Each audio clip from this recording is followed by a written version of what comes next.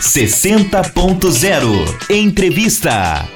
Ouça os melhores momentos da entrevista com o diretor executivo da empresa de dublagem DPN Santos, Pedro Luiz de Paulo, para o apresentador Altair de Marco. No rádio, só colocando para o rádio agora, o Pedro foi um comunicador do Rádio FM, de muito sucesso na rádio, na Tribuna FM, na Cultura, né? Você teve uma passagem muito boa pelas rádios, né? Eu posso dizer que eu tive a chance e a oportunidade de trabalhar em todas as emissoras. Comecei na Rádio Cacique.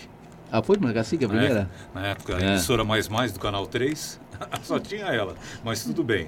Mas ali foi uma grande escola, porque nós entrávamos às 8 horas da manhã e saíamos quase meia-noite. Era uma verdadeira escola. É uma paixão, né? Exato. E ali eu tive contato com o rádio esportivo, onde eu fui plantão esportivo da equipe de Edson Calegares, Guido Bortolomazzi. Que maravilha. Seu pai nessa época, a gente não pode esquecer de falar do Pedro Paulo. Né? O Pedro Paulo Neto. Pedro Paulo Neto, que é o pai do Pedro Luiz, não é? E que era radialista, era jornalista. Inclusive, eu tenho que agradecer ao projeto que iniciou-se lá no Boqueirão, porque naquele momento, na inauguração, ele foi um dos homenageados. Eu não pude comparecer, porque eu estava no evento em São Paulo, compromisso profissional também, mas ele foi um dos homenageados, Pedro de Paulo Neto, meu grande professor, meu grande amigo, e de vez em quando era meu pai. Que também deixou, né, o nome plantado no rádio da Baixada. Claro. Meu pai chegou a trabalhar... Teve uma importância muito grande, muito várias conhecido. Emissoras, como comentarista esportivo, como repórter de campo. Trabalhou também jornalisticamente para a Rádio Bandeirantes de São Paulo. Mais como comentarista, acho que ele se firmou mais comentarista, né? Exato.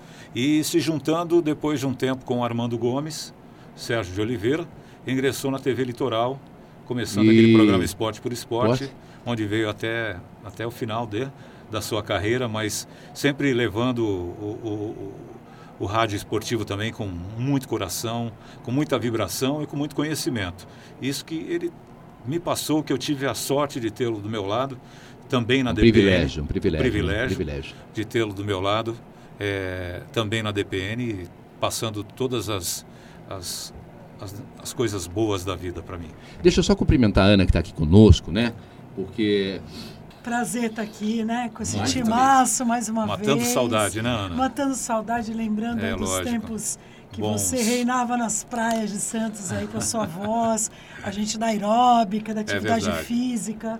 E é uma honra, Os nossos verões né? eram muito bons, né? Na Tribuna FM, naquela época do verão.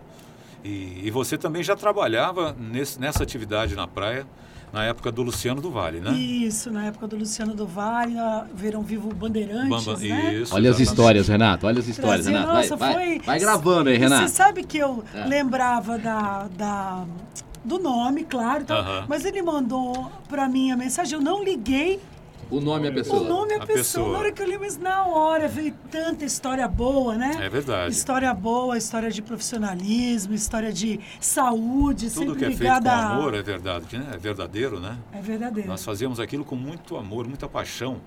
Porque você imagina você levar toda uma estrutura para a praia, onde não tinha nada, chamar as pessoas para que fizessem ginástica na praia, mas... Tudo aquilo com muita música, com muita alegria, né? Com muita energia, com o sol do verão. Era lindo demais. Nós pegamos uma época, quando vocês estavam nessa época, me parece, vocês falaram da lambada, né? Também veio o movimento da lambada, não é? Mas isso foi um movimento que ajudou muito esse tipo de evento, não é?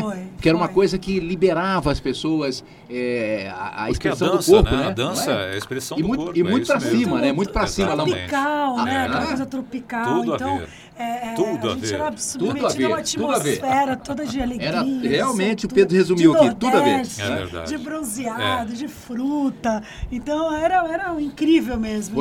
Foi uma época muito boa. Eu falei com o Pedro que a gente viveu, né? Não que isso tenha... Mas é que muda, é cíclico a coisa, né?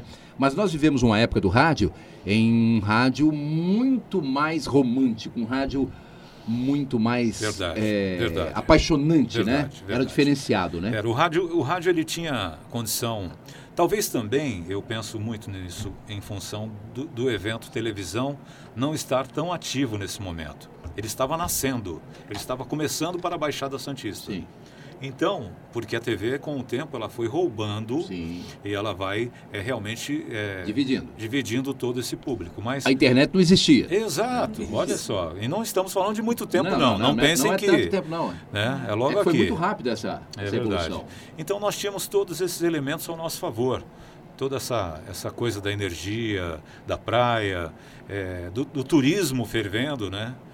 Chegando aqui na Baixada Santista, e o rádio, na verdade é que o Rádio Santista sempre foi um veículo muito forte. Verdade. Daqui do Rádio de Santos, muitos profissionais saíram. Talvez um dos rádios mais importantes do Brasil todo, né? O Rádio da Baixada Santista foi assim... Um dos grandes. Deu ao Brasil grandes profissionais. É verdade, verdade. Isso não ficou lá atrás, não. Sempre está renovando aí, mandando gente para São Paulo, para o Rio, não é? Para as grandes emissoras. E naquela época nós tínhamos o espaço de tentar trazer alguns programas da televisão para o rádio. Como era o caso das piruinhas, né, dos eventos externos, as equipes, cada uma se movimentando fora do rádio. As pessoas seguiam para saber onde estava a tribuna, fazendo evento externo, para poder ir pegar a praia próxima. O rádio era muito forte. A cultura também, com aquele estabelecimento à noite, o Zecas Bar. Posso falar nome aqui? Pode, fica à vontade, aqui pode falar tudo. Era um evento de tal tamanho que parava a Avenida da Praia, com o Paquera na praia, parece, né?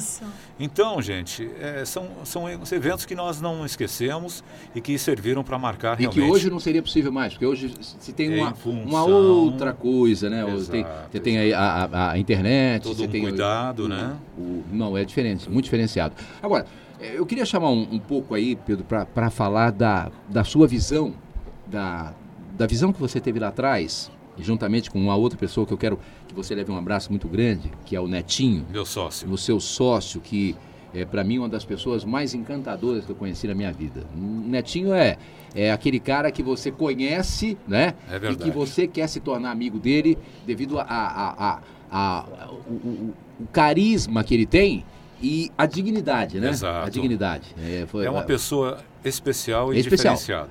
É diferenciado. E por isso, leve os o meu motivos abraço que será levado. ao Neto, porque o Netinho... E em alguma oportunidade a gente vai trazer o Netinho para falar de outras coisas aqui. Tem que trazer.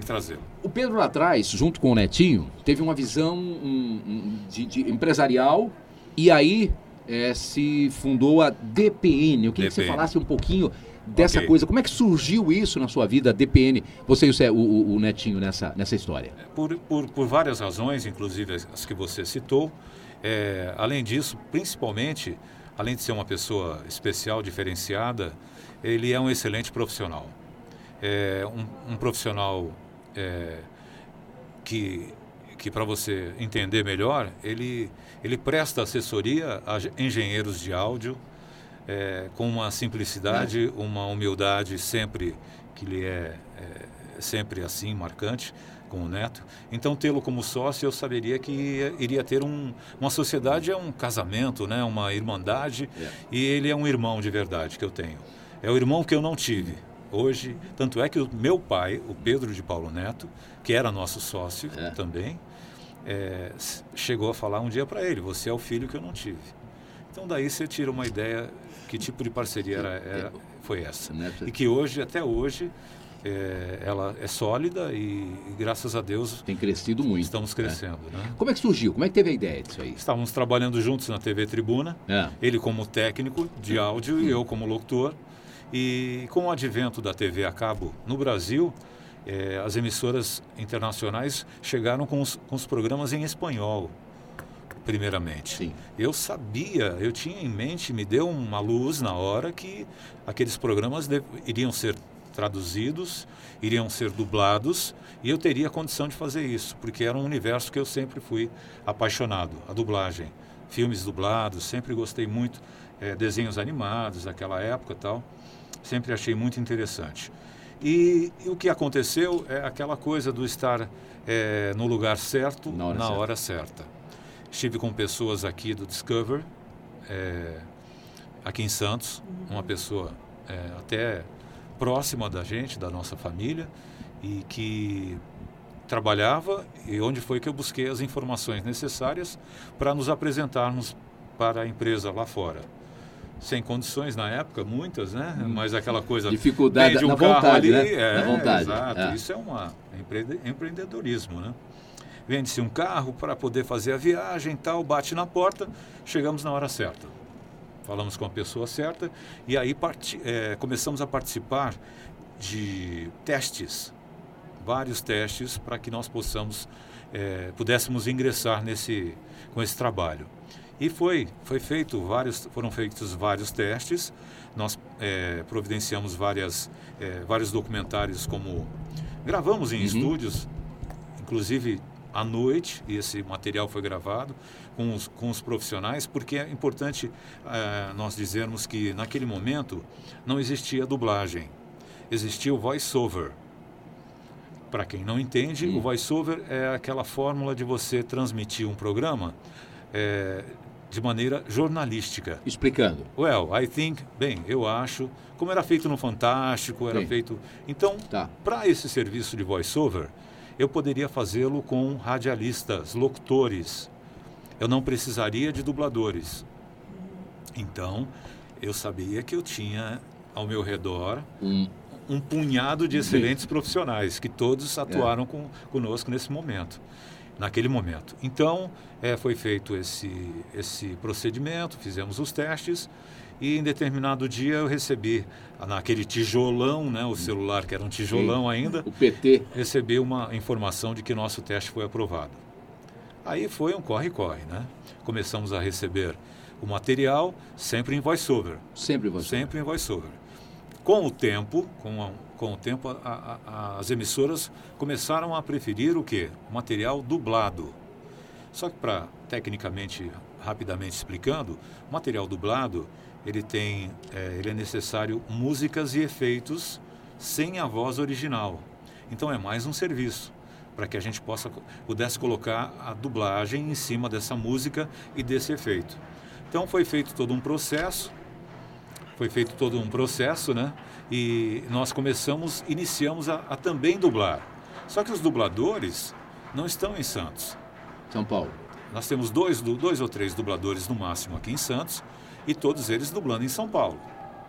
Então tivemos que abrir um estúdio, iniciamos com um estúdio, hoje nós temos 7 estúdios em São Paulo, onde nós fazemos a dublagem com os profissionais de dublagem de São Paulo. Quando houve essa mudança? Você saiu de Santos para São Paulo? Quando foi que Ele isso insiste aconteceu? Nas datas, tá vendo, Ana? É difícil. Não. Ele quer buscar minha... Eu me lembro dessa mudança, eu me lembro que o pessoal comentava muito, nossa, olha, a DPN agora foi para São Paulo, agora vai arrebentar. Porque havia uma torcida do pessoal do rádio para o seu sucesso, uma coisa, todo mundo... do Netinho, do pessoal, a DPN, agora vai, não é? Talvez porque nós tenhamos feito um empreendimento pensando no radialista, num todo, entendeu? Com os profissionais que eu saberia que eles poderiam estar conosco nessa. E realmente foi um momento muito importante, entendeu? Aliás, tinha um amigo, né, muito querido meu, que trabalhou com você. Chegando aqui o secretário de comunicação, Flávio Jordão, que vai falar conosco já, né? Senta aí, Flávio. Prazer, Flávio. Dá licença. E foi o Marcelo Guimarães. Sim. Foi uma das vozes mais bonitas que eu conheci no rádio. Claro. Uma das vozes mais, voz de padrão de televisão, que também fez DPN, né? Fez DPN. O Guima, uma perda que até hoje a gente sente muito. Muito. Né? Foi muito sentido, amigo. Porque era um excelente amigo. Uma moral também, um caráter maravilhoso, né? E uma família linda que ele construiu em Santos. Um rapaz que veio de Garça, né? Do interior. Fez uma família maravilhosa aqui. Chegando minha amiga Silvana Cecília. Um beijo ao ar, ao vivo, a cores. E então o Marcelo gravou muito com a gente também no começo. Beto Zarif, muito. Douglas Gonçalves. Muita gente. Sérgio Mendes, mas se eu começar a falar o nome, eu acho que eu vou esquecer, porque é muita gente. Mas é justamente em função no sentido de que sabia que este empreendimento poderia unir toda a nossa categoria, toda a nossa classe. E teria condições de fazer. A partir do momento que a empresa, o canal, começou a gostar, a pedir dublagem, nós tivemos que nos modificar, né? E aí a saída era São Paulo. Porque, na verdade, não sei se vocês sabem, mas todo dublador tem que ser ator. Mas nem todo ator é dublador. Porque é uma técnica, é um trabalho específico. Muito difícil. Sabe, você no teatro, o ator ele tem que expandir a voz, né? Na dublagem, é ao contrário, ele tem que trazer a voz para aquela tela. É um trabalho muito importante e muito bonito de si. E não é fácil, é um trabalho difícil. Muito pelo contrário, é muito difícil, muito difícil. Obrigado pelo carinho de estar conosco aqui nessa tarde. Um prazer receber aqui. Eu que agradeço, Altair. E essa oportunidade de, mais uma vez, a gente poder contar um pouco da nossa história, do nosso dia a dia e estar participando de um projeto tão bonito e especial como esse. Que é o espaço, a Vila Criativa. Que nome interessante, importante, porque realmente dá para esse pessoal da melhor idade, nessa situação, quando chegamos já entendendo melhor as coisas, né? Capacidade total de produção, e eles estão no lugar certo. Eles estão produzindo aqui, isso é muito importante.